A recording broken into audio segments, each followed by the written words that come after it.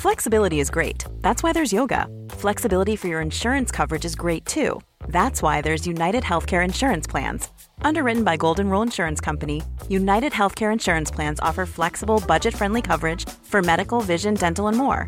One of these plans may be right for you if you're, say, between jobs, coming off your parents' plan, turning a side hustle into a full hustle, or even missed open enrollment. Want more flexibility? Find out more about United Healthcare Insurance Plans at uh1.com. There's never been a faster or easier way to start your weight loss journey than with PlushCare. PlushCare accepts most insurance plans and gives you online access to board-certified physicians who can prescribe FDA-approved weight loss medications like Wegovy and Zepbound for those who qualify. Take charge of your health and speak with a board-certified physician about a weight loss plan that's right for you. Get started today at plushcare.com/weight-loss. That's plushcare.com/weight-loss. plushcare.com/weight-loss. Spring is my favorite time to start a new workout routine. With the weather warming up, it feels easier to get into the rhythm of things. Whether you have 20 minutes or an hour for a Pilates class or outdoor guided walk, Peloton has everything you need to help you get going. Get a head start on summer with Peloton at onepeloton.com. After about 10 minutes, I started feeling like that my whiskers were growing, my teeth were getting long and sharp, my mouth tasted of blood. I started eyeing the chickens that were clucking around and decided not to attack them. I started feeling like a feline, I was as if I was turning into a big jungle cat. The Medicine Path podcast is an ongoing exploration into the intersections of spirituality, depth psychology, and psychedelics. The Medicine Path is a wholly independent and listener-supported project, so please consider becoming a supporter at patreon.com/medicinepath or by subscribing and leaving a review on iTunes. You can find out more information at medicinepathpodcast.com. Now, here's your host, Brian James.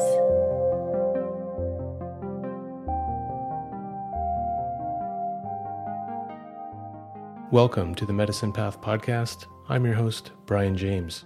On this episode, I welcome anthropologist and best-selling author Jeremy Narby.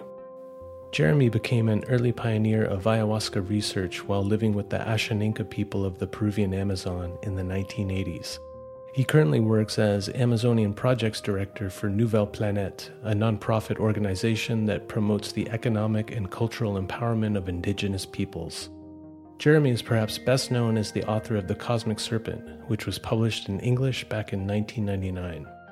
His new book, which he authored with Shawi indigenous elder Rafael Chenchari Pesuri, presents a cross-cultural dialogue that explores the similarities between ayahuasca and tobacco, the role these plants play in indigenous cultures, and the hidden truths they reveal about nature.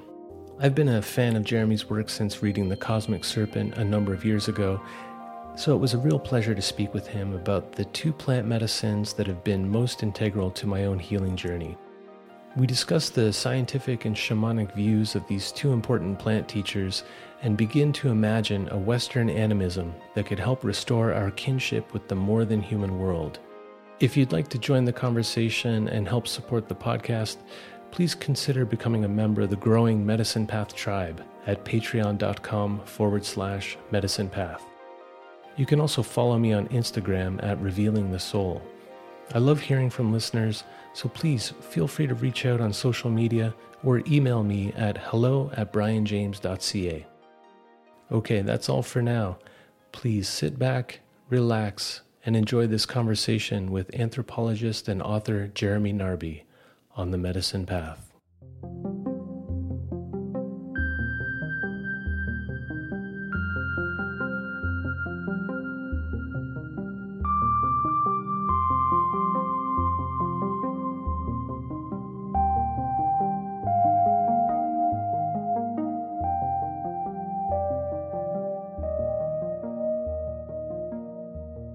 Well, I'm here with Jeremy Narby.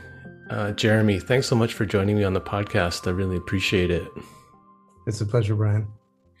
I've been following your work for many years now, I remember reading Cosmic Serpent when it came out, and I think it blew a lot of people's minds, but I love the ideas and concepts that you put forward in that book. And it's been really fun to follow your work over the years. Thanks. And yeah, you've got this new book, and I'm actually really happy that you put it out. So it's called Plant Teachers, Ayahuasca, Tobacco, and the Pursuit of Knowledge.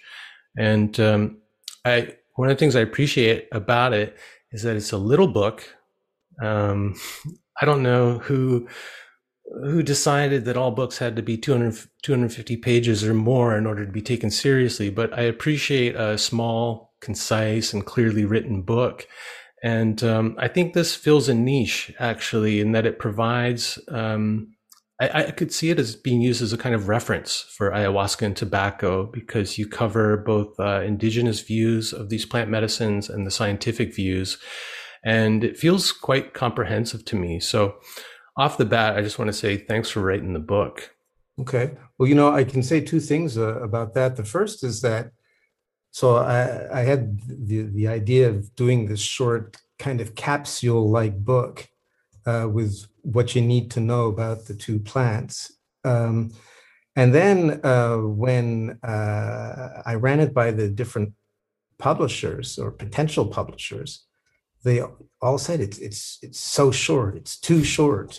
How can we beef it up? I mean, they're looking to sell paper, and nobody's. I'm not blaming, but I'm just saying that the format of the publishing industry, it's hard to get a publisher behind a kind of a short book like that.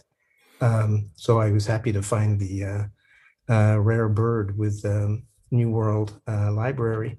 Then the other thing is that I sent it to a kind of actually, he was the original publisher of the Cosmic Serpent in French in 1995, Henry Weizenbach in Geneva. He's now retired and living up in the mountains, so he's kind of like a wise old man. And he read it, and then he said, "Oh, it's a vade mecum." I said, "What?" In Latin, it means take it with me. It's going to come with me, or a take with. It's, in other words, a small book you can take with you, and you're going to return to it for references regularly. And it turns out that in Latin they already had a kind of a name for this, a sort of a small, concise book that tells you what you need to know about a given subject. So, yep, it's a vade mecum. Vade mecum, yeah, also known as a pocket book or kind of chapbook. Yeah.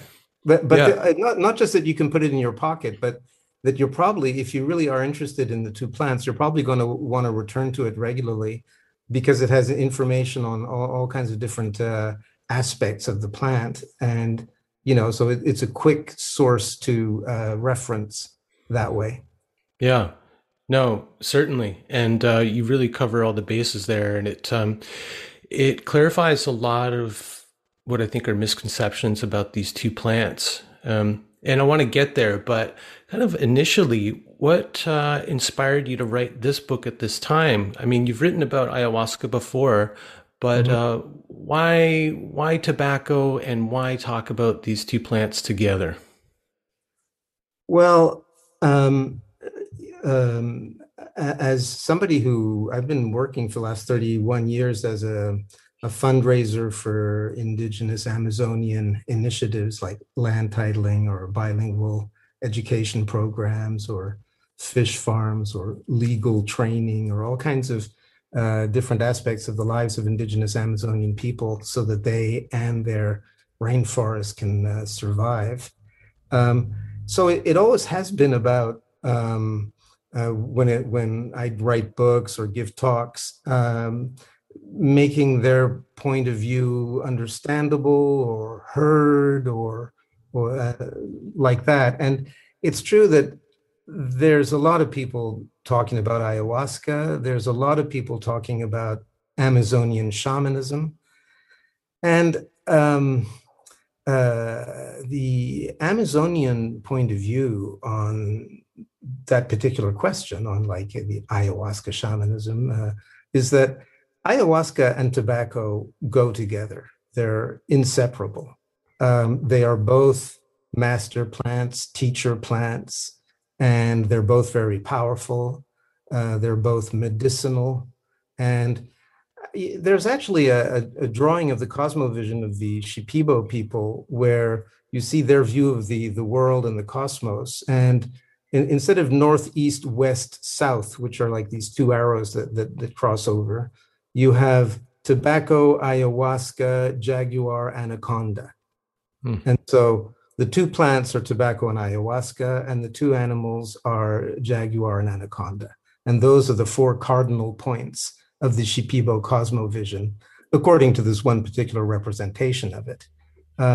It goes to show how central and fundamental ayahuasca and tobacco are. Now, in the Western world or Northern world or industrial world, whatever you want to call it, the friends of ayahuasca are often soft peddling the tobacco part. Tobacco has bad press. Tobacco is like a controversial plant, and people confuse it with cigarettes and the harm that industrial cigarettes do.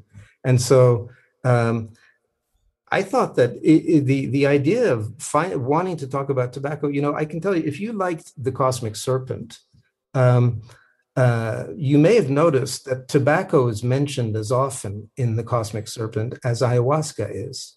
And when I wrote that book initially, I did not think that I had written an ayahuasca book. I thought I'd written a book about the shamanism of indigenous Amazonian people. It also discussed ayahuasca, but it discussed tobacco just as much. That's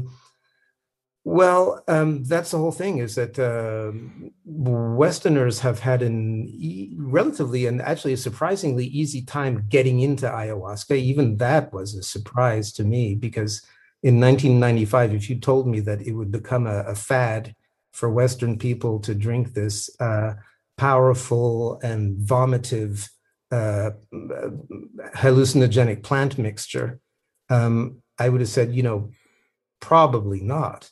They like kind of pills that don't taste of anything.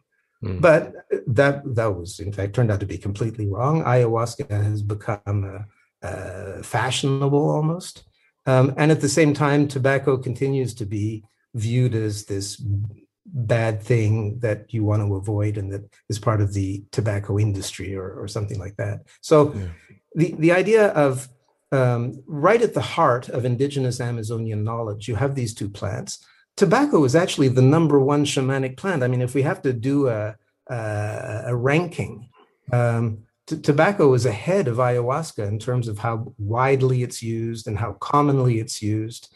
And it's always used with ayahuasca, whereas ayahuasca is not always used with tobacco. In other words, if you use tobacco, you can use it on your own. But if you're using ayahuasca, almost invariably the practitioners will use tobacco. And so the idea of writing about tobacco in terms of making the indigenous Amazonian point of view understandable to an international audience, that was the first kind of experimental idea. And I thought, what better way to do that than to go and speak with an Amazonian expert who knows the subject. And after interviewing Rafael Chanchari, who was a Shawi elder that I've known for 20 years, actually, I thought his answers were so good that it was a chapter on its own. And it really did encapsulate the indigenous view on the subject. And then when I went and checked his answers about what he said tobacco could do, what he said it could heal, and so on, and looked into recent science about it.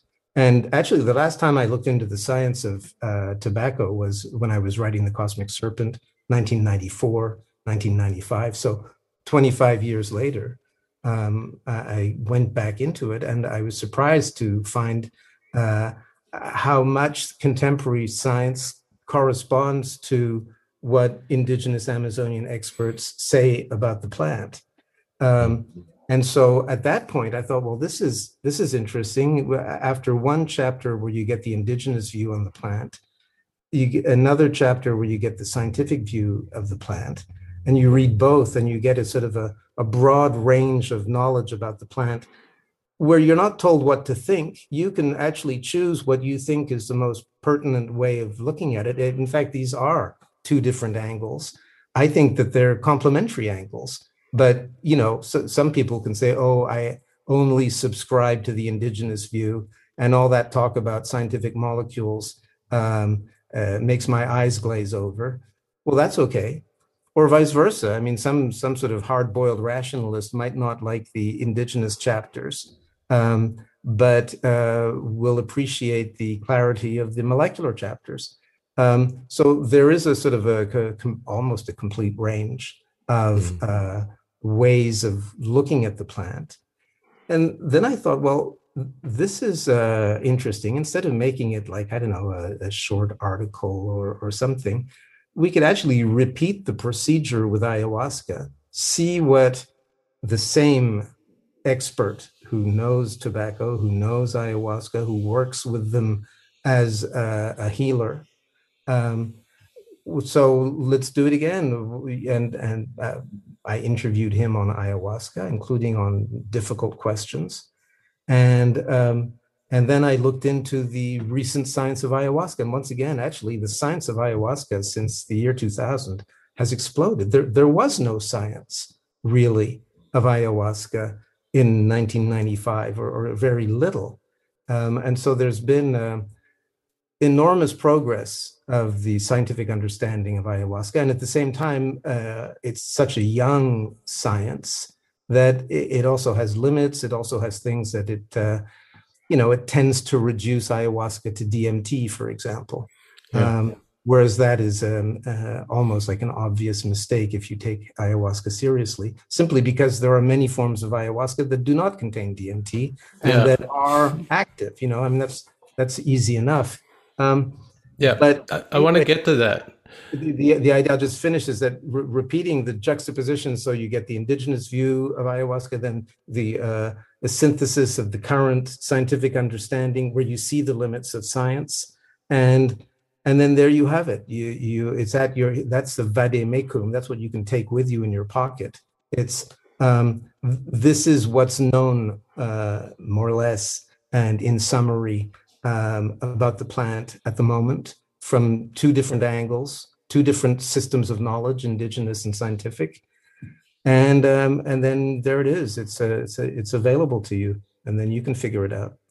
Yeah, well, I appreciate that, and the book feels very much like a dialogue between the North and the South, and between you and your friend Rafael, between science and the Amazonian or indigenous perspective. And I think that's really important to have that dialogue. There's a lot that those points of view can learn from each other, I think. And I think that was something that I really liked about Cosmic Serpent, is because it felt like that's kind of what you had done. And in doing that, create a kind of new mythology about ayahuasca, that the serpent, in all of the cosmology and the imagery around Amazonian shamanism, could actually be a representation of the DNA strand. And I think that's really what blew people's minds. It was one of those, from without to within, from the macro to the micro, and just, wow. I don't know if anyone had put those two things together before. So this book is in that kind of theme, but also you don't do that bringing together, and you kind of leave the dialogues as they are, and like you said, let the reader make their own conclusions or develop their own mythology. Well, the Cosmic Serpent so was published in French 26 years ago, and in English 23 years ago. It was meant as like an activist's book to kind of make people think. So, what if these two forms? And so there was a kind of a deliberate fireworks aspect to it here. And so there's a time for that. And I'm really happy with that book and what it did and so forth. But I also think there's a time for this particular small book focused on two plants is more like an exercise book to the cosmic serpent. In other words, we don't even need to think about any kind of complicated metaphysics or molecules or mythological representations or anything. Let's just take these two plants that are both Amazonian, both somewhat controversial. Tobacco is used by 1 billion or more people every day. Ayahuasca is probably used by 1,000 times less people, but still, it gets a lot of press. And as in the Cosmic Serpent, where I was going back and forth all the time between indigenous knowledge and science and looking at how they corresponded and said similar things, but from a different angle. Here is, well, we're just talking about two plants, two psychoactive plants. And so here's the indigenous angle, here's the scientific angle. And this time, the reader gets to go back and forth and to figure out where he or she wants to stand. And so it's not even metaphysics. It really is just thinking about two plants and thinking about what is the angle from which you want to think about the plant, or are you flexible enough to hold both of those angles in your mind at the same time and then put it together or make them kind of overlap in your mind? Does that give you a sort of a deeper understanding or a thicker understanding of it? Well, that's up to the reader to see. And so it's not all that different from the Cosmic Serpent in that it really does to propose not only two systems of knowledge, but looking at how one can go back and forth between the two. So it looks like an exercise book as well. Yeah. And I think like ayahuasca, you could read about it all you want, but until you've experienced tobacco in that context where it's used as a medicine and it's usually a different strain of tobacco from what's available in the North and commercial tobacco products, until you've had that experience, you really have no idea what tobacco is. And you give people a little bit of a sense of that. And I wonder if you could just share that story about your first encounter with tobacco as a medicine. Yeah. Well, I'd start by saying that tobacco never was my plant. In other words, I tried smoking cigarettes when I was an adolescent a couple of times, but it was just, I didn't like the taste. The effect didn't call me. Actually, one time, just for fun, I inhaled on a cigar a few times, and it just made me nauseous, so I thought that I didn't like tobacco at all. And then as a young anthropologist, in the middle of the 1980s, I ended up doing my fieldwork with Ashaninka people right in the middle of the Peruvian Amazon. Their word for doctor or shaman is sheri piari. Sheri means tobacco. Piari is doctor, the tobacco doctor. You have a problem, you go and see the tobacco doctor. Invariably a man. He will take his tobacco paste and then do a diagnosis, think about things. And tobacco is also applied as a remedy, but that's another question. So one day I was with the 45-year-old Ashaninka, who was my main consultant, and he went up to visit his shaman teacher, tabaquero teacher. And this was an old Ashaninka. He was so old he didn't even know his own age because he was born before the Ashaninka learned about numbers. So he was probably about at least 80 years old in 1985. And he started playing around with me a little bit. So he was just sitting there eating his tobacco paste. And I was a 25-year-old white boy. And he kept asking me in Ashaninka whether I was his father-in-law. And I thought this guy, and he asked me like 20 times in a row. So it was kind of hypnotic and strange, but I thought, I'm not going to let this guy get to me. So I'm just going to say yes every time. And he kept on laughing. My Ashaninka friend told me later that night that what that question meant was, can I sleep with your daughters? So the joke was on me.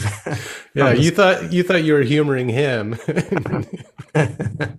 But so anyway, after about 20 times, I decided to sort of kind of interrupt his game. And I asked him, could I try some of your tobacco paste? He said, sure, and handed me this gourd with a stick in it. And so just to show that, I wasn't afraid of anything, I took a dollop of this stuff and put it in between my lips. And then I sat to the side and allowed the gentleman to move on with their business. And after about 10 minutes, I started feeling like that my whiskers were growing, my teeth were getting long and sharp, my mouth tasted of blood. I started eyeing the chickens that were clucking around and decided not to attack them. I started feeling like a feline, I was as if I was turning into a big jungle cat. It felt warm, aggressive, and wise, all sort of bundled into one. I was even thinking, oh, well, the tobacco paste is strong when the anthropologist starts attacking the chickens. Mm-hmm. So, and at the same time, I was kind of thinking fast, laughing at myself at the same time. It was all going on. And it was a very powerful body-based experience of having the impression of being a big, powerful cat. Mm-hmm. At the time, I didn't even think things like that were possible. But it was a very strong impression. And it actually was something that I'm still able to convoke it 36 years later, if I want to. I know what it might feel like to be a powerful feline. And I can, and because that memory is in the body more than in the brain, I can kind of convoke it and use it when I need to, which is not that often these days. But early on in my career, when I get up to talk in front of big audiences and stuff, to avoid being nervous and so forth, I just sort of channel a bit of that energy, and it was actually pretty useful. But it was also something that I never really talked about because it was a little bit too far out there. Yeah. So it was more something that I used than talked about. But I put it in the first chapter of, in the introduction of this new book, just because, the book was about tobacco. And I think it's important also to situate oneself. And that was really the one and only major tobacco experience that I had. I was not that interested in repeating it. So even though it was a powerful experience and it's turned out to be very useful over the years, it was never something where I thought, I've got to get some more of that shamanic tobacco paste and turn into a jaguar more often. Mm-hmm. Well, you've got that experience. You can draw on that and invoke the big cat energy when you need it, right? Right. Why repeat? Yeah. Have you not spent time at Mayantiyacu with Juan Flores? I have. I've spent a whole bunch of time at Mayantiyacu with Juan Flores. Okay, I thought so. Yeah, I went and visited him. And before we could drink any ayahuasca, he had us do a tobacco ceremony or tobacco purge. Mm-hmm. So did you not encounter it with him in that context? Yeah, I once did a tobacco purge with Juan Flores in Mayantiyacu, and that was the only time that I did it. Uh-huh. Mm-hmm. How would that experience compare to taking the paste? Is there any similarity? No, I think it's a pretty different experience, and actually, the tobacco purge is something that needs looking into. In Mm-hmm. that it's a fairly modern innovation, I think, and I think this is what would need to be researched.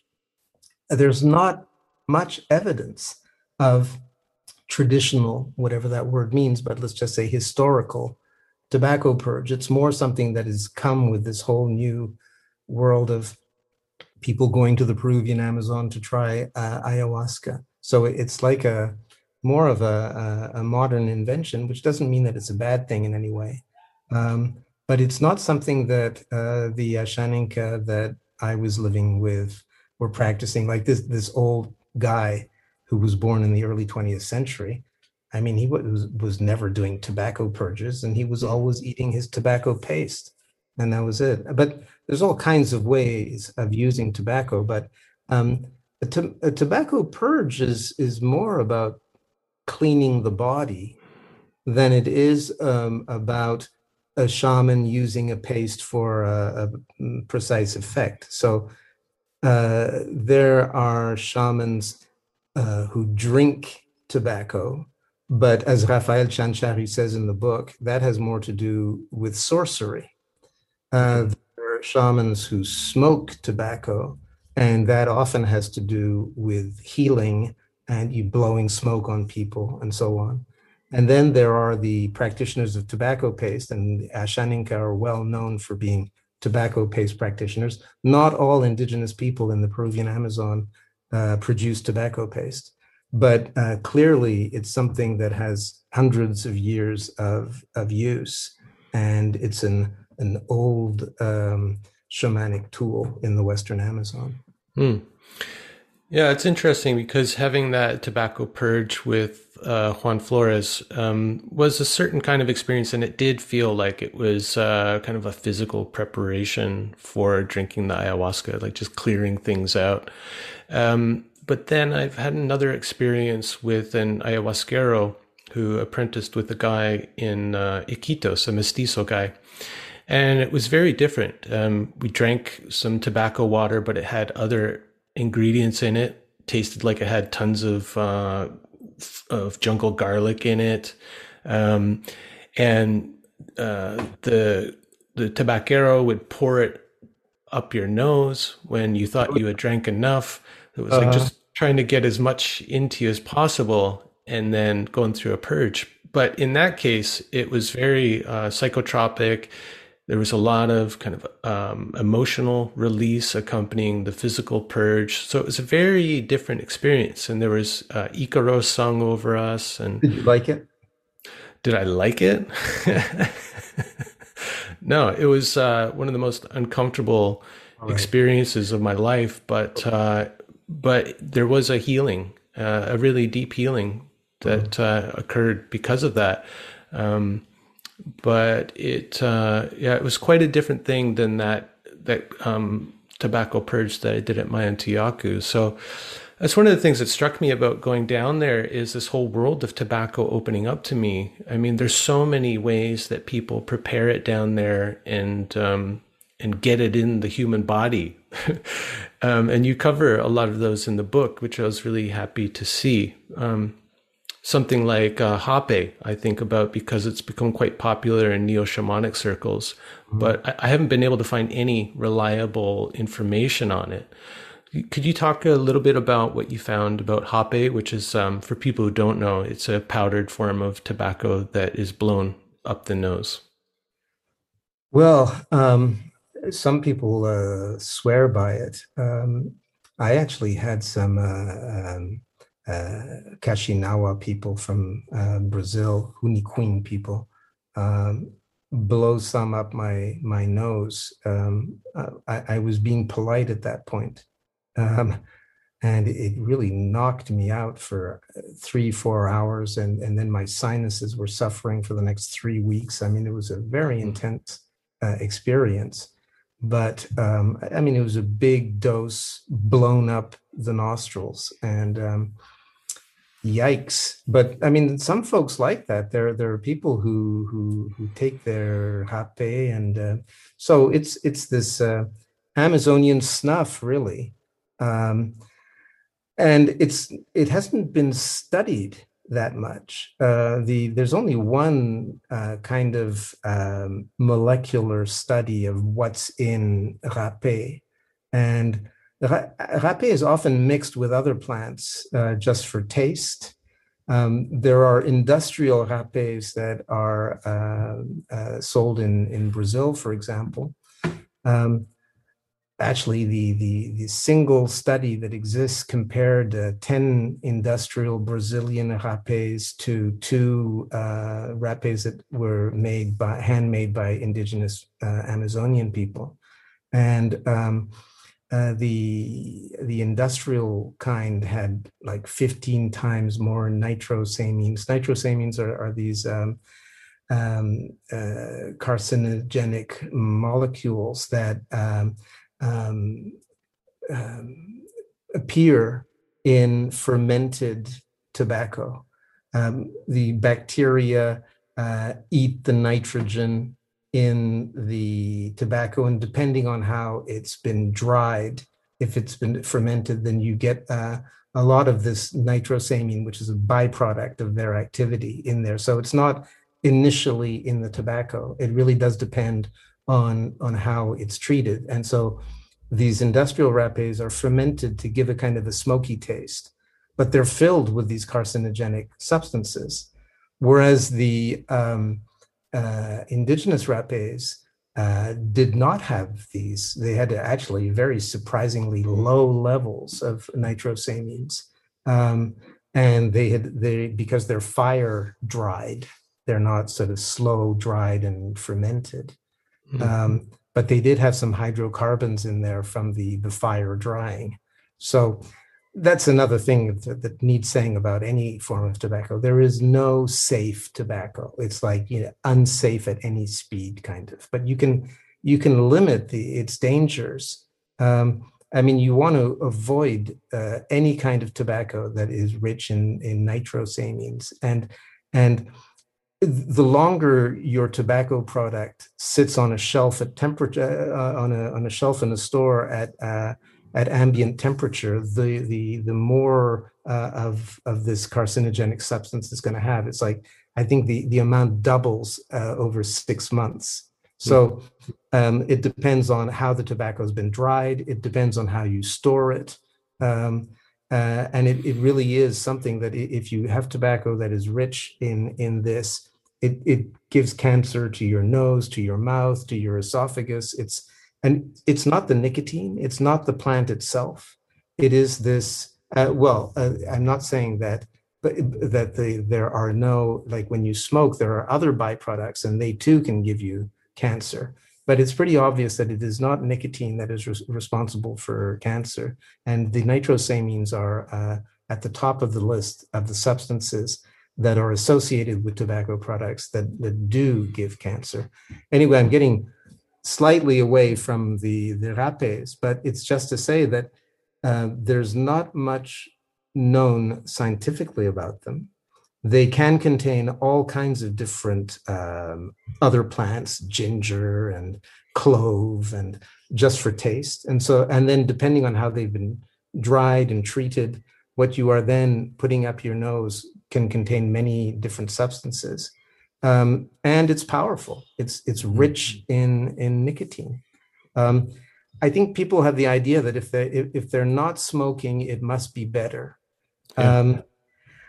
I think it depends. If you're smoking a strong shamanic Nicotiana rustica and you're doing it occasionally, it may well be less harmful to your overall health than if you're sniffing industrially produced rapé that is rich in nitrosamines. So it's not necessarily true that sniffing rapé is better for you, as it were. It still is tobacco. It still is powerful, and you got to be careful as to what it actually contains. Yeah. Well, I really appreciate that information because I've been using Hape for years, and I was under the impression that it was a safer alternative to regular smoking, and I had no idea about these byproducts from different drying methods. So it's really important information. Most of An easy thing to do is if you know your rapé producer, you can ask them what are the other plants that are in there, and how is it dried? Is it slow dried and fermented, or is it fire dried? Mhm. And even if it is fire dried, there is I don't know, preoccupying levels of hydrocarbons in there. It's not, it never is entirely pure or clear. It's interesting when you look. I mean, the Swedes, oddly enough, the Swedish people have come up with what seems like the least harmful way of consuming tobacco. So they pay a lot of attention to not putting too much nitrogen in the soil. And so that these are not nitrogen-rich plants. That really limits the level of the nitrosamines. The less nitrogen there is, the less the bacteria can turn it into nitrosamines. And then they pasteurize it. Once they've harvested it, they pasteurize it and they get rid as much as possible of any bacteria. And then they air dry it fairly quickly and turn it into a powder, which is called snus. And at this point, snus has extremely low levels of nitrosamine. And then what you do is it's like a tobacco that you suck on, so it's in the mouth. However, as I was saying, unsafe at any speed.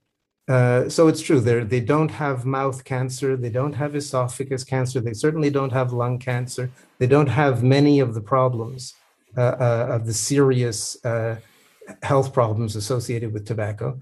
But they do have, so regular Swedish snus users do have an increased level of diabetes, because that's what nicotine does do, is it makes the sugar in the blood stay in the blood longer, because it makes it more difficult for the sugar to go into the cells. It actually messes inside cells with their capacity to absorb sugar from the blood. So the blood accumulates. So the sugar accumulates in the blood. So, and also nicotine, even though it doesn't cause cancer, besides causing diabetes or increasing the risk of diabetes, it is also bad for fetus and newly born babies. So even though Swedish snus seems more or less riskless, it's not for pregnant mothers either. So even this pasteurized, well thought out, Swedish, almost riskless tobacco product seems pretty good. It's still not entirely safe and good for the human health. Yeah. Well, this is very much looking at tobacco from that scientific reductionist point of view. And so a purist might say, well, okay, you've refined this tobacco product, but in doing so, you've lost actually the spirit of tobacco, which makes it a teacher and a healer. And this is kind of like getting to that point in your book about these plants having like two sides to them, or two spirits. Well, that would actually be a very interesting research question. It would be to take, because Swedish snus, one of the reasons why, for example, it's banned in the European Union outside of Sweden and Norway, is that it is rich in easily available nicotine. In other words, when you put this pouch of snus in your mouth, you really do get a full delivery of nicotine. It's not one of these like a cigarette, which is a relatively light delivery of nicotine, because they want you to light up another one 20 minutes later. They don't want you to get the full shamanic hit. But snus is strong. So it's strong and it's relatively clean. It would be interesting to take some good Swedish snus, keep it nice and refrigerated, because you want to keep those nitrosamines way down close to zero, and then give it to indigenous rapé experts. Actually, the only scientific study of the indigenous rapé that I was talking about before found nitrosamine levels that were comparable to Swedish snus. So Very these low. extremely low, like close to zero. So by fire drying pure tobacco in the rainforest with homemade methods, they're getting close to advanced Swedish industrial procedure in terms of limiting the nitrosamines and making a strong tobacco product. And so it would be great to get an Amazonian jury and to get them to give us a 1 out of 10 estimate on the shamanic worth of Swedish snus. I love that. I might actually I might lead the charge on that. I know a Sherry Piatti that I could bring some too, actually. Well, that's good to hear, actually, that the kind of traditionally produced hape or rape in Spanish is at those levels of the very refined Swedish product, because that's where I get my supply, actually. At least the two ones that were tested in the only existing study. So I mean, that's another thing, is that really here we are talking, but this has been understudied for the moment, and it certainly deserves more attention. Sure. Before we can have any kind of certitude. But the kind of main bullet points, if you are using hape, I would say look for the fire dried version. Be careful about what additives are in it. Yeah, I think that the less sort of taste enhancing things that they put in there, the better in terms of putting it up your nose. And then once you've got your hape, keep it refrigerated. That makes sense too. Absolutely. Yeah. I think any tobacco product by this logic, if it's possible, should be refrigerated. You know, if you have a fridge and if you work with tobacco in any form, I'd keep it in the fridge, precisely because there will always be some bacteria in there. And the more time you give them at room temperature, the more nitrosamines they're going to produce, and the less healthy your tobacco is going to become. Yeah. Well, it's amazing. I mean, I've been working with tobacco for years, and no one ever said, hey, keep your hape, keep your tobacco, keep your mapacho, keep it in the fridge. So you see, doing your scientific homework sometimes pays off. Oh, for sure. But there is that aspect in the book that you talk about where these plants are traditionally seen as having two sides to them, so that ayahuasca isn't always good, tobacco isn't always a good teacher, and all of that, right? Can you speak a little bit about that? Well, my co-author Rafael Chanchari is the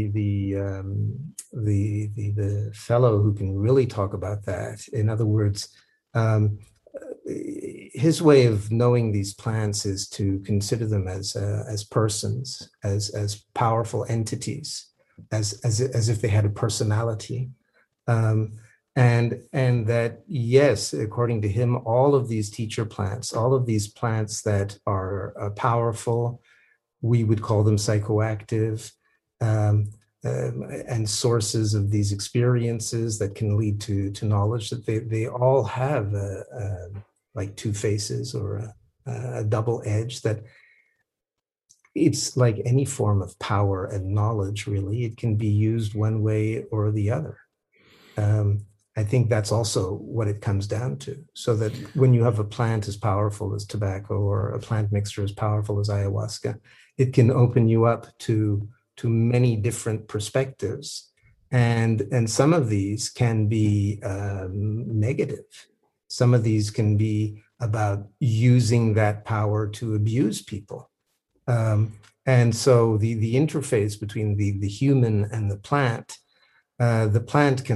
can empower the person, and then the person, if they're not, if they don't have a sort of an appropriate education before that, it can seriously mislead them. And there's all kinds of examples, even in the indigenous world, of people who, well, it's called sorcery, really. People who use the power and knowledge that these plants give them for their own benefit and to the disadvantage of other people. They use that to And there's all kinds of examples of ayahuasqueros who enchant their female clients to abuse them. In other words, this actually comes up in traditional shamanism quite a bit, that people who are learning are first confronted by the temptation to abuse their newly acquired power long before they figure out how they can use it to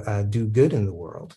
And if you're going to go down the healing path, you first have to sort of turn away from the dark path, which presents itself first and quite easily. So, and this is something that almost all shamanic practitioners are warned about. So whether it's that these plants themselves have two faces, or whether it's because they impact on the human brain, mind, body, and that we ourselves have two faces, and that even the best of us are tempted to abuse the power and the knowledge we have, and to use it only for our own benefit and against other people.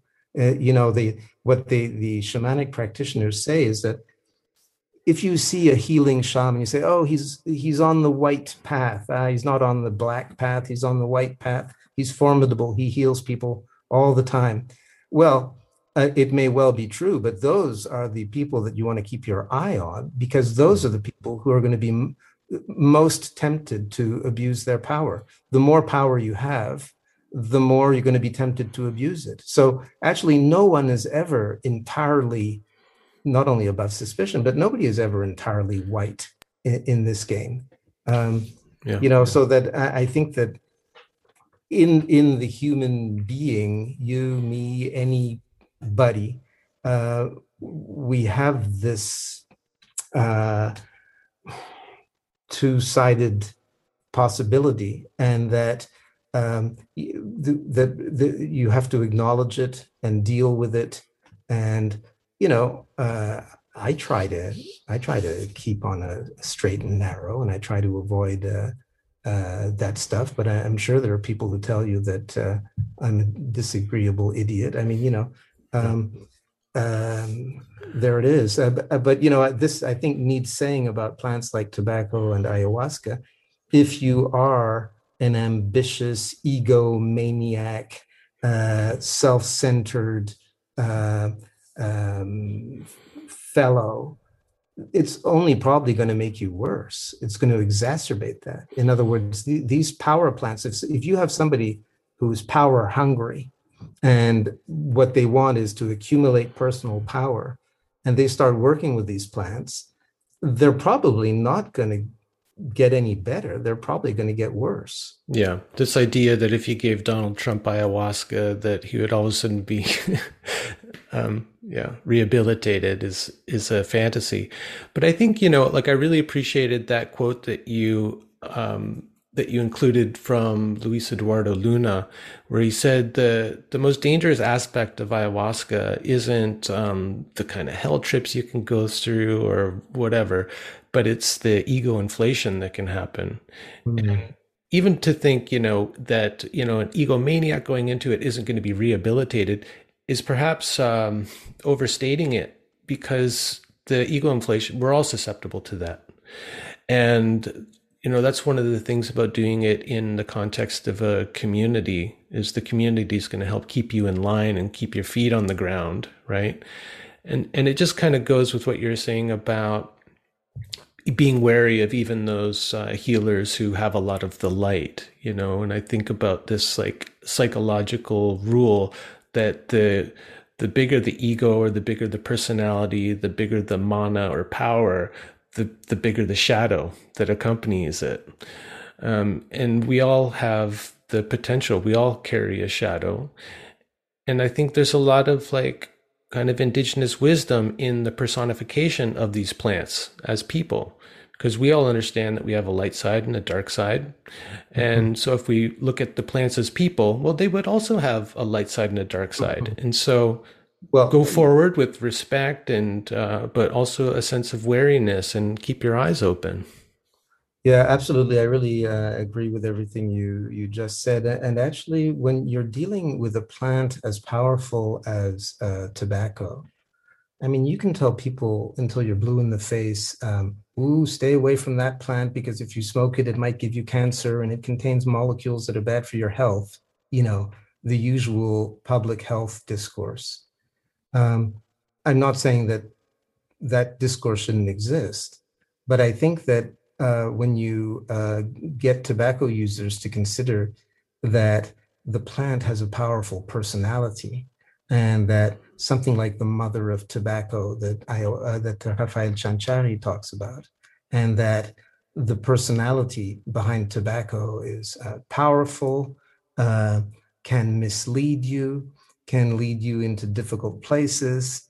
That she has a powerful personality. Actually, the indigenous Amazonian people could consider that the energy behind tobacco is masculine, even though they talk about the mother of tobacco. The mother of tobacco is masculine in their view. So she has a powerful, addictive personality, and you got to watch out. And when you personify tobacco like this, it may well be easier for a lot of people. And I'm talking about the 1.2 billion cigarette smokers in the world, because the warnings on the packet don't do that much. The rational discourse that says "tut tut, this is bad for you," doesn't really do that much. But if you start thinking, ooh, this is a power plant, and in this plant there is this powerful entity, then she's got a powerful, addictive personality, and that I got to watch out, otherwise she's going to kick my butt. It makes it, I think, something that's more immediately graspable. It's not about agreeing or disagreeing with a rational argument. It's about understanding who you're dealing with. Yeah. And not what you're dealing with, but who. Yeah. So it makes you more attentive. Yeah. And then you can be in relationship with it and not just kind of intellectually stand above it as some lower form of nature or something. Mm-hmm. This was like thinking of it just as like nicotine and some other molecules. Yeah. It actually makes it abstract and distant, and you can think, oh well, I mean, what isn't a bunch of molecules? That piece of wood over there is too. I mean, so what? But once it's personified, it's it's like an animal that you suddenly, there's a jaguar in your office. You're thinking, whoa. Yeah. Well, one way that this is really brought home to me, I was watching a Canadian documentary years ago about Indigenous North American use of tobacco. And they were interviewing an elder, and she was talking about I think it was her nephew, was in the room, and he started coughing. And she said, "Oh, that's a grandfather telling you've been smoking too much." Uh-huh. And it was just kind of so natural to personify tobacco that way. But it really hit home for me, just that personification, and the cough is grandfather telling you that you've just been using it irresponsibly, or you've been using him irresponsibly, Well, speaking of personification of these power plants, maybe we could take the opportunity now to dispel this cultural meme that's been passed around the ayahuasca world, that ayahuasca is a female spirit. You always hear people talk about Mother Ayahuasca and Mama Ayahuasca.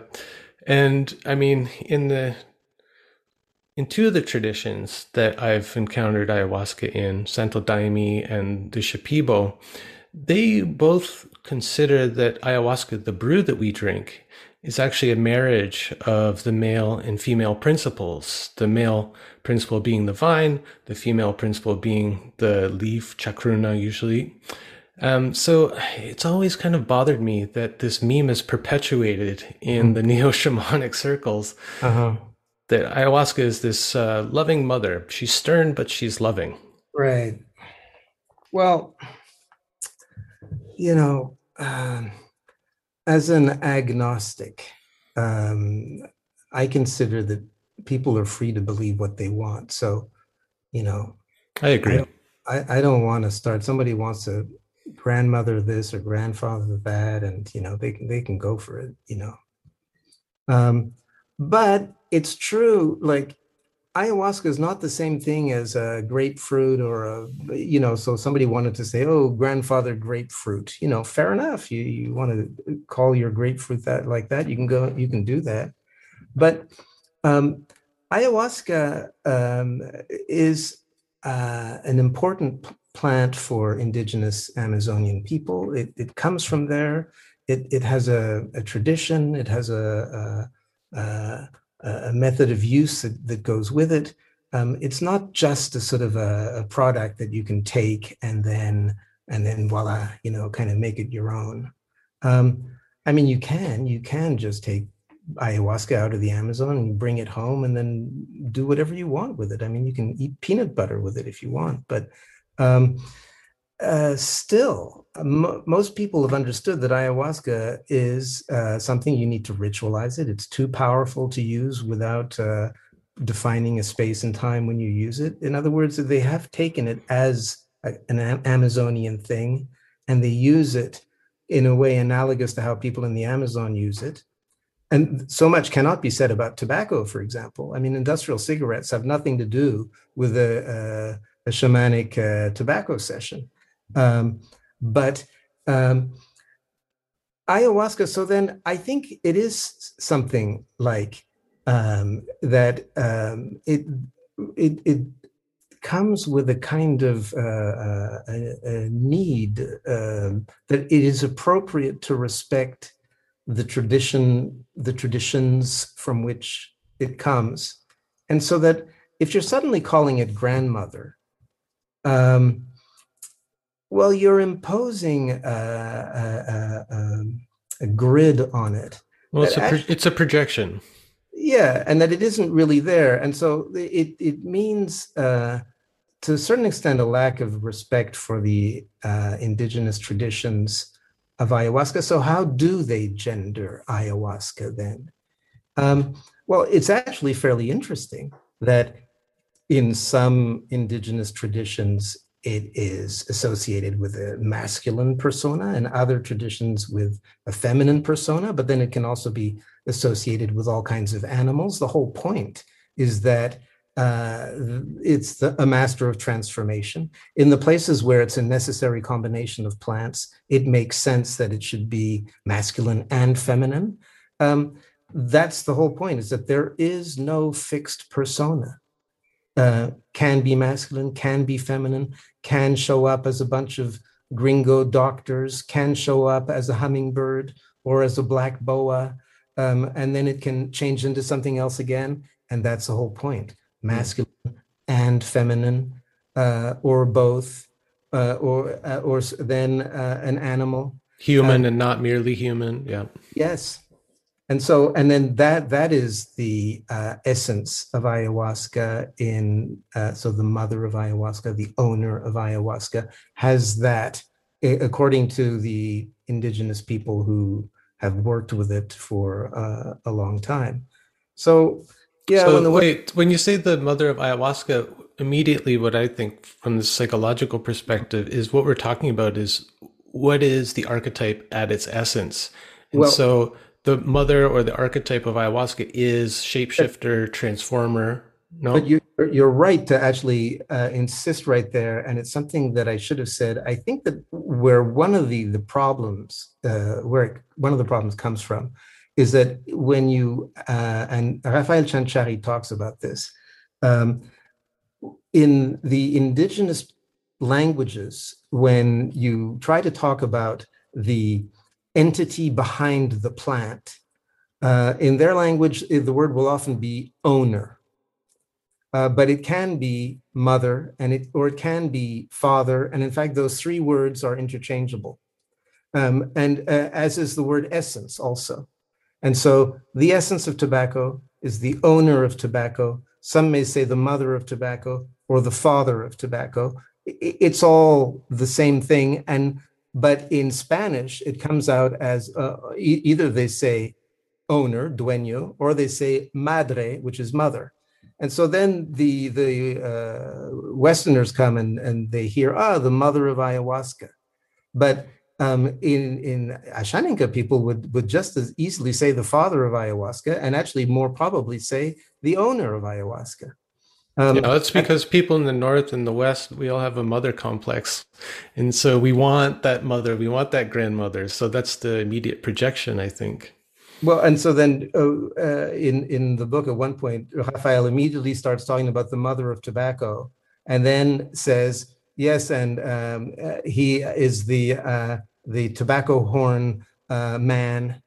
The mother of tobacco is the tobacco horn worm man. Say, wait, so the mother is a man? And I knew, asking that question, that, I mean, I knew enough that was actually a good question to ask, because that's right. They often talk about the mother of the plant, and it turns out the mother is masculine. But that's because they're using the Spanish word, and in their mind, the mother is not necessarily a feminine entity. It's just a way of saying the owner of the plant, the personality behind the plant, the entity inside the plant, the person inside the plant, its mother, its father, and so on and so forth. And actually, in Western languages, we don't really have the word for this. I mean, we have the word owner and we have the word mother, and so, but there is not really that word for the person inside the plant that is behind the plant, and that somehow kind of looks after the species, but also kind of appears in individual plants as well. So then we've translated the Spanish word that the indigenous people use when they try to talk to Spanish people, which is madre. And actually, they have the same dissatisfaction with the word spirit, because, and Raphael discusses this as well, that in their language, the word that gets translated into Spanish as spirit has more to do with person, shadow of the person, image of the person. So it's like, there's the person, and then the image you have of the person. Even it's the same word. If you're going to talk about the person's shadow, you'll use that word. But at no point are you saying spirit. At no point are you implying something religious, as the word spirit does, or even all that immaterial, because the word spirit in our dictionaries is opposed to matter. And so the indigenous Amazonians know that when they speak Spanish and they try to talk about their concepts, that they have to use the word espiritu. But they can feel that their mestizo interlocutors, or even the anthropologists who are there, when they hear the word espiritu, they're hearing something different. They're hearing invisible essence, this ephemeral thing, and religious. And in their view, they're not at all going on to a religious terrain when they talk about the spirit of the plant. So there's a problem with Western words, or lack of Western concepts, when talking about this stuff. And probably the whole grandmother ayahuasca focus is based on a kind of a misreading of the idea of the mother of ayahuasca. But I think psychologically it becomes the mother that all of us wanted to have but didn't get, Well, in Mother Earth, right? Yeah, we've got like this kind of new monotheism arising around Gaia. I mean, the funny thing is that if you look at all of the biosphere, it's like shot full of masculine and feminine. I mean, when it is gendered, it's both. Yeah. The idea that like one is above the other, I mean, biologically makes zero sense. So the father, the son, and so forth was already one-sided trip, and Mother Nature and Grandmother Ayahuasca is another one-sided trip. Yeah, it's the one-sided compensation for the other, and that's right. But actually, the real thing is a inescapable blend of both. So. And so much ambiguity, and that's what I appreciate about the story that you're telling, that you've got from your friends down in South America, is it's full of ambiguity, and it's you can't pin it down to a board like we so want to do with our Western minds. What's really interesting about that is that they talk about Western dichotomies as if like we were people obsessed with dichotomizing. But actually, people around the world dichotomize. And the idea, there's some explanation that's been given for this, is that you have on the one hand and on the other hand. So we have two hands. And so we tend to, on the one hand and on the other hand, and everybody does this. But for example, Ashaninka people, when they talk about the invisible entities inside all living beings, they call them maninkari, which is those who are hidden. They're making a dichotomy between what you see and what you don't see. So they are saying they're saying these entities are usually invisible. With ayahuasca and tobacco, you can see them. So they're usually invisible, but sometimes you can see them. So they're not beyond dichotomizing. But those same entities, maninkari, when they're translated into Spanish, they become spirits. And in the word spirit, there is an absolute opposition between material and immaterial. Well, the first thing is that the Ashaninka are not talking about a difference between material and immaterial. They're talking about a difference between visible and invisible. Mm-hmm. And the Amazonian way of making dichotomies is much more permeable.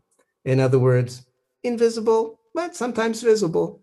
And actually, these maninkari, they're not that immaterial if we must talk about their materiality or lack of materiality, because the way that people think of them, they are what animate living organisms. And when they leave the living organism, it dies. So they're most of the time intrinsically part and parcel of living organisms. So not that immaterial, unlike what true spirits should be. All this is to say that what makes Western dichotomies specific or particular is that they tend to be absolute. You have good and evil, material and immaterial, body and mind, and so forth. And so the body is everything that mind is not, and the mind is everything that the body is not, or nature and culture. And these are, frankly, Western concepts, not because they dichotomize, but because they are so absolute and so impermeable. And there's a lot more ambiguity. And all you got to do is think of the yin-yang image,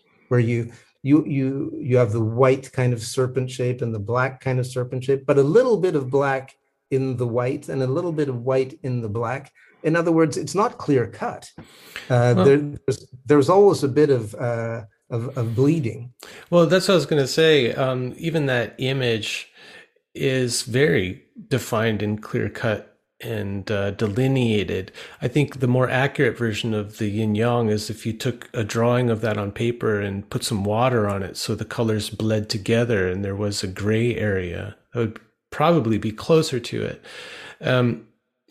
When you're talking about the conception of the hidden one inside, or the hidden one behind the plant or the person, I think it's more akin to what we would think of as soul rather than spirit. And I wonder, is alma, is that a word that they use to talk about this? Yeah, well, alma also has its problems. And it also, just like spirit, it has its religious connotations. I mean, it is a Latin word, and it does come out of Judeo-Christian concepts. So I'm not sure that soul or alma is what is going to sort of get us through this in terms of going into Amazonian concepts on their own terms and understanding. Struggling with them. Because actually, it's more like, when they talk about the spirit or the soul, that's how it would be said in Spanish or in English, of, let's say, a hummingbird. What they're talking about in their language is the person in that hummingbird. There's somebody home, the somebody in there. So that we can interpret that as oh, well, the soul, or, I mean, these different words. But really, the word I think that would be closest to the indigenous concept is person. Yeah. That, and so that the notion of the Amazonian notion is that, so you see a hummingbird, for example, but actually in the hummingbirds world, they are humans like us. Yeah. And so when they go home, they take off their animal suit, and there's a little human in there, and they're just like us. And they see us as strange predators, just like we might see jaguars. But so that in their world, they are humans from their point of view. And it's not talking about soul. It's not talking about spirit. It's just saying there's people inside. Yeah. People inside. No, I hear you. I love that it's the hidden one inside, and the hidden one inside of me and the hummingbird. They look very similar, but it's like we're wearing different costumes out there in the world. Well, for example, the Ashaninka, what they say is that with ayahuasca and tobacco, you can see that you can see these Maninkari, these hidden entities, and they are Ashaninka. And because the hidden entities are Ashaninka, it means that the hummingbird is too. It means that the manioc plant is also. So it's like saying the hummingbird is Canadian. The blade of grass is not Canadian, but a Canadian. I am a Canadian. The blade of grass is a Canadian. That maple tree over there is a Canadian. So that we're all one family, despite our different appearances. Ashaninka actually means us folks. Yeah. Like in their language, that's what it means. And isn't that what every tribal name means? It's like it's us, like we're the humans, and everyone else is the other. Yeah, often, but their view is that even though the Shipibo over there are certainly not us folks and they're Shipibos, but still within their world, the plants and the animals in their world, in their view, are Ashaninka as well. In other words, people like us. They are folks like us. And so that's, I think, and now there are anthropologists who've thought about this and who say that's what animism is. It's recognizing the personhood of plants and animals. If you're in a place where people consider plants and animals as people, you're in downtown animism. Yeah, well, anima being the Latin word for soul.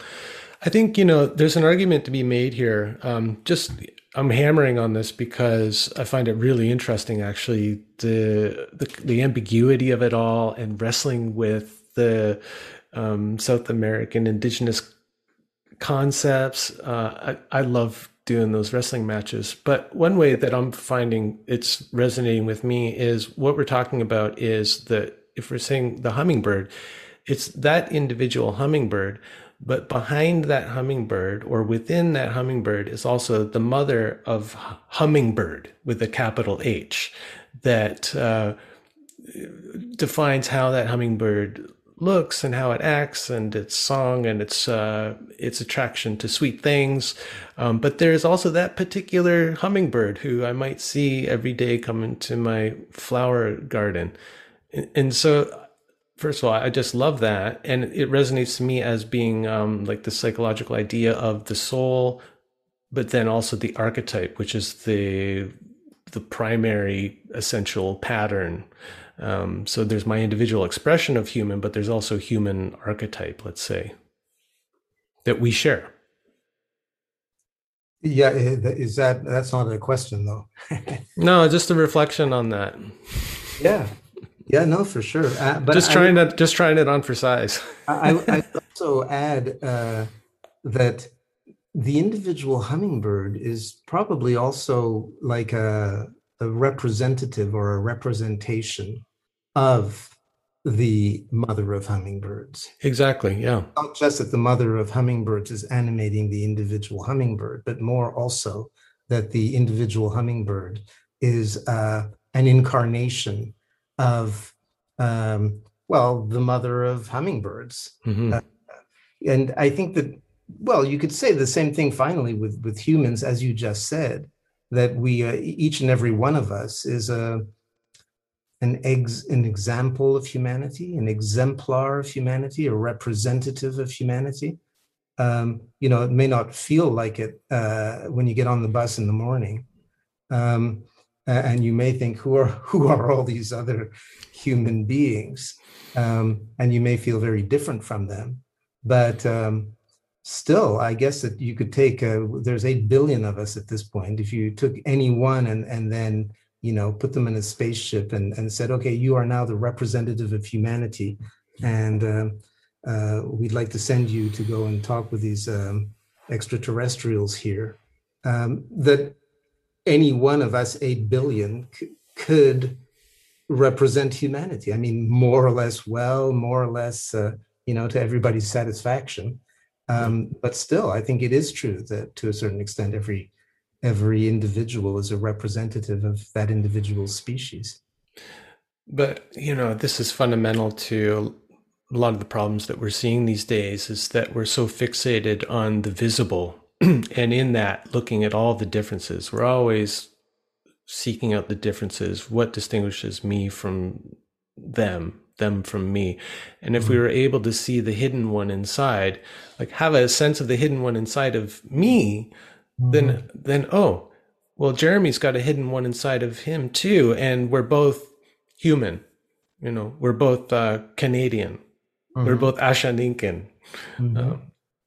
Then the external doesn't matter so much. Like you said, it becomes more permeable. And I think it's true that how you're educated makes a difference. And, if you're brought up as a young Ashaninka to think that there are people inside the plants and animals around us, you will have a different way of approaching how you live your life than if you're told, look, all those are just grass, you can go out and mow it. That's wood, you can go and chop it.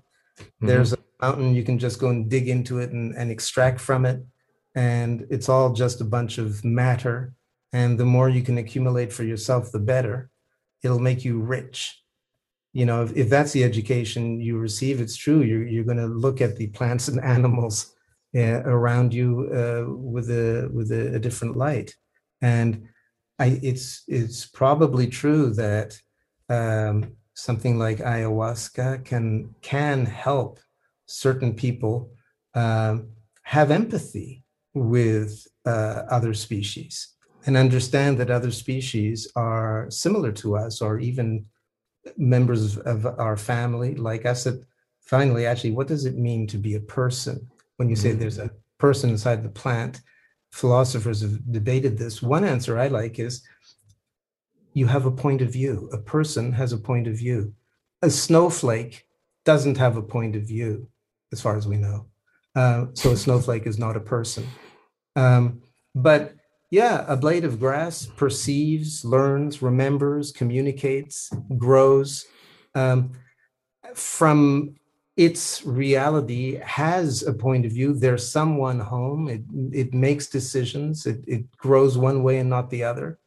And that being able to imagine what the point of view of another species might be is already a step in the right direction. And it's quite obvious that ayahuasca and other psychedelics also help people think out of their own box and have empathy with other species and imagine what their point of view might be.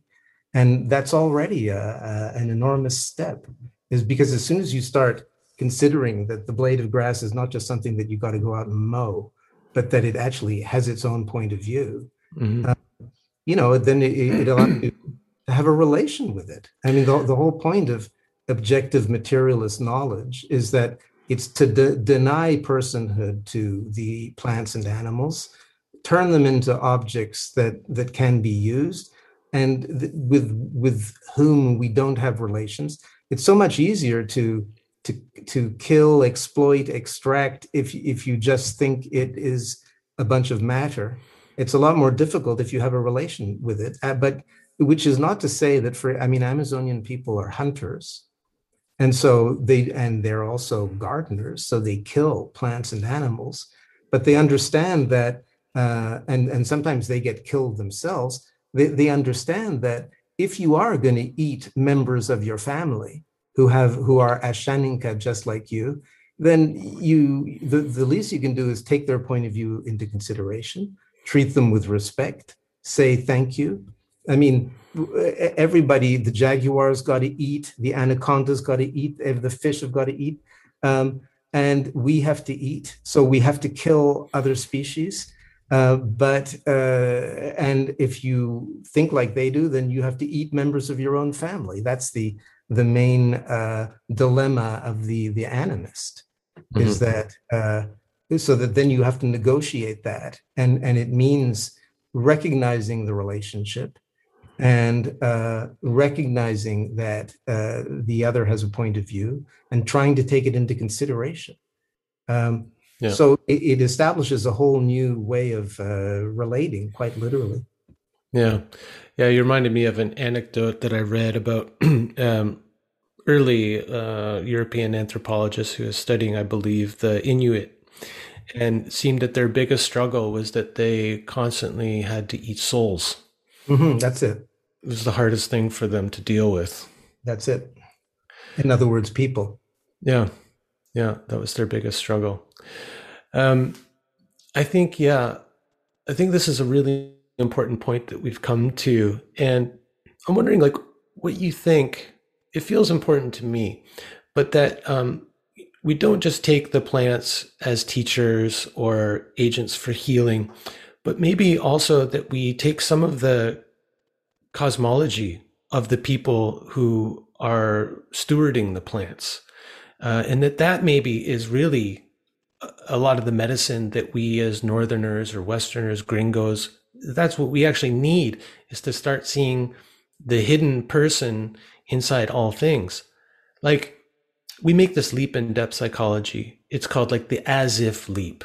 So when you have a dream or you have a vision or a fantasy, you act as if it were real, because our Western mind has been so cultured or conditioned to see things materialistically, and we're the only ones with souls, and that, like you said, allows us to do what we will. So we make this leap as if, and I think the blade of grass, if I act as if it has a soul and is a being worth considering or consulting with, that actually probably makes me a better gardener. So if I dialogue with the blade of grass and I go, well, from the grass's perspective, what do you need right now? You look a little dried out. Perhaps you need a little water. Perhaps you don't need cutting. Perhaps you need to grow longer. It opens up this whole dialogue that actually just kind of makes sense when you get down to it, if you're willing to make that imaginative leap.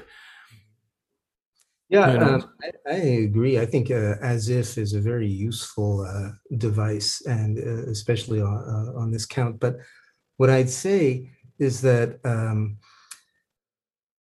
as Westerners, just going and taking an Amazonian cosmology and saying, okay, those guys were right, we are wrong, so now I'm going to apply the Amazonian cosmology in my life. I'm not sure that's the way to go about it. In fact, my hunch is that that's not the way to go about it, and that it's kind of close to playing Indian. But okay. But the essence of the cosmology, the animistic essence of it. Say that what we can do is inspire ourselves by saying, okay, we know there are these approaches that others have had. We're not necessarily going to say that they're so right that we're just going to subscribe to them and forget what we used to subscribe to, but they're an example of an alternative way of looking. So we've been down this path of looking at all of nature as a bunch of objects, But still, we're coming from that Western culture. At this point, I think we got to invent something new. It may inspire itself from the Amazonian vision. And I'm not sure exactly. So how do, when you come out of like 300 years of materialism, how do you rekindle relationships? You're not an Amazonian indigenous person. You're somebody who's coming out of 300 years. It's like coming out of a hangover. And so how do you, at this point, rekindle a relationship? What are the words you're going to use? Well, I think this is what needs inventing still. I mean, we're at that point where, and suggestions are welcome. I think just sort of like applying the Amazonian grid has something that is, it's almost like too ready-made. The work that needs doing is not taking a thing and then applying it. It's like figuring out how, from our culture, what we got to do, yes, inspired by those other, because we know other models are possible. We're not going to apply them word for word necessarily, but now we got to figure out how we can recreate the relation that we've been denying. And I mean, maybe once we've done this for a while, we'll end up in a place that will be very similar to what Amazonian people have come upon themselves, or maybe it'll be quite different. And I say Amazonian because, of course, there's like Native Americans, and in Canada and all around the world, there are indigenous people, and it by no means are all of their cosmologies similar. But that said, I think, yes, they all consider that there is that the other species are like us, and that we can have relations with them. And in fact, Western culture is the exception in this. It's the only culture that has treated all the other species like a bunch of objects and denied relationship. So, that's what indigenous people have in common around the world, is that they never did make the choice that Western people made to cut themselves off from the kinship with the other species. So we know that actually that kinship is real because molecular biology has proved it. Well, so then we got to get back. We got to get back to figuring out how to relate to our family. And we can take classes in the Amazon and with Native Americans and with Aboriginal Australians. But I think we also got to do our own homework. Yeah, no, I'm totally with you. I would never suggest that we take on someone else's cosmology and just try and superimpose it over our Judeo-Christian psyches. That would be a big spiritual bypass and just putting more stuff in the shadow bag that we're dragging around behind us. Well, but see, it leads to things like grandmother ayahuasca, where and it leads to people wearing Shipibo garb and whatever, right? Just kind of taking it all on. Which I don't, personally, yes, everyone's free to do whatever they want, what makes them happy, but I personally have some problems with it, and I don't often see it working. But so what I would say, like toward a Western animism, let's say, I think like there's a real poverty of imagination in our culture. And imagination is what allows me to personify and then be in relation with and dialogue with the not merely human. So one of the things that ayahuasca can actually help rekindle is our imaginations, which have been completely desiccated in our image-rich culture. So that's one way I think that it can help. But we don't need ayahuasca to rekindle our imaginations. We need good stories and storytelling. We can look at our dreams. We can not dismiss our fantasy life and our daydreaming. So right. And, I think this is one of the things with ayahuasca. And Benny Shannon has written about this in his book, The Antipodes of the Mind, Charting the Phenomenology of the Ayahuasca Experience, where, yes, ayahuasca enhances mental imagery, the capacity to have images, make images, in fact, to imagine. And what he also writes is that the imagination is, it's got bad press. Oh, that's just your imagination. But actually, imagination is this powerful, magical thing whereby you can have images of something that doesn't exist yet, for example. You can imagine the future. You can conjure up images in your mind of new solutions or whatever it might be. And so, yes, ayahuasca is something that clearly enhances people's capacity to see images with their eyes closed. I mean, this has been confirmed by brain imagery. Yes, anything that enhances people's capacity to come up with new ideas, new solutions, see images. This is something that is precious. Yeah, I think so needed too. And I think it's the only way to find the answers to the questions that we're currently struggling with in our global culture. Like well, behind, but perhaps certainly an important. No, I think it's the only way. Behind any invention or innovation is imagination. Somebody had to have a vision. True, but then there's all that work that should not be neglected, in my opinion, between the vision and the final product, as it were, is bringing the vision into reality is the tough part, and so. And actually, rationalism can play its place. And if you want to make a vision real, you got to run it by the rational part first, and then if you can get both, if you can get the rational part to tighten the bolts on the vision, then you're in business. Oh, totally. Yeah. And so, like in the Cosmic Serpent, that's absolutely what the method was. It was to sort of imagine what the connections might be, and then go and do the research and get the rational data to back it up. And that by going back and forth between imagination and rational, then you get a sort of a serious kind of fabric. But yeah, I'm totally with you. Yeah. I got to run, in fact, because my family's waiting for me for dinner. Yeah, I can see it darkening behind you. So I think that's a beautiful place to end it. So the book is coming out September 1st, published through New World Library, and it's called Plant Teachers, Ayahuasca, Tobacco, and the Pursuit of Knowledge. The Pursuit of Knowledge. Beautiful. Well, thanks so much for spending time with us. And I love everything you offered. And I love this little book that you can take with you. What's the Latin word again? The Vade Mecum. Wonderful.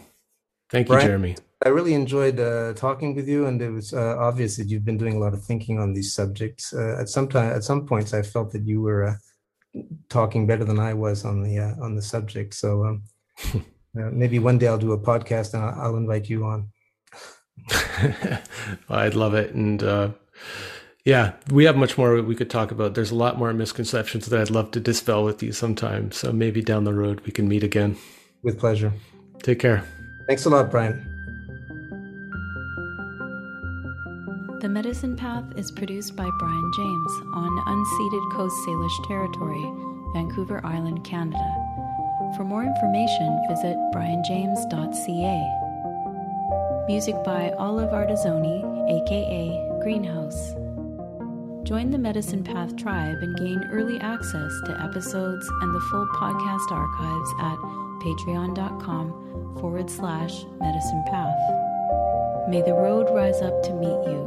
May the wind be always at your back. May the sun shine warm upon your face. May the rain fall soft upon your fields. Until the next time we meet on the Medicine Path.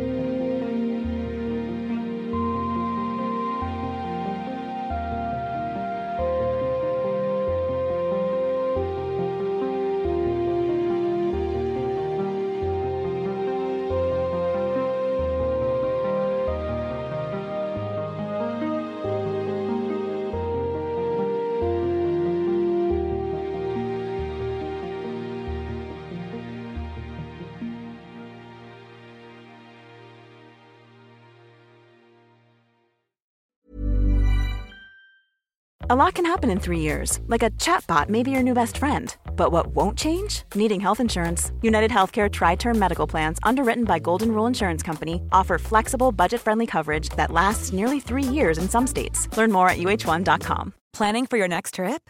Elevate your travel style with Quince. Quince has all the jet-setting essentials you'll want for your next getaway, like European linen, premium luggage options, buttery soft Italian leather bags, and so much more. And is all priced at 50 to 80% less than similar brands. Plus, Quince only works with factories that use safe and ethical manufacturing practices.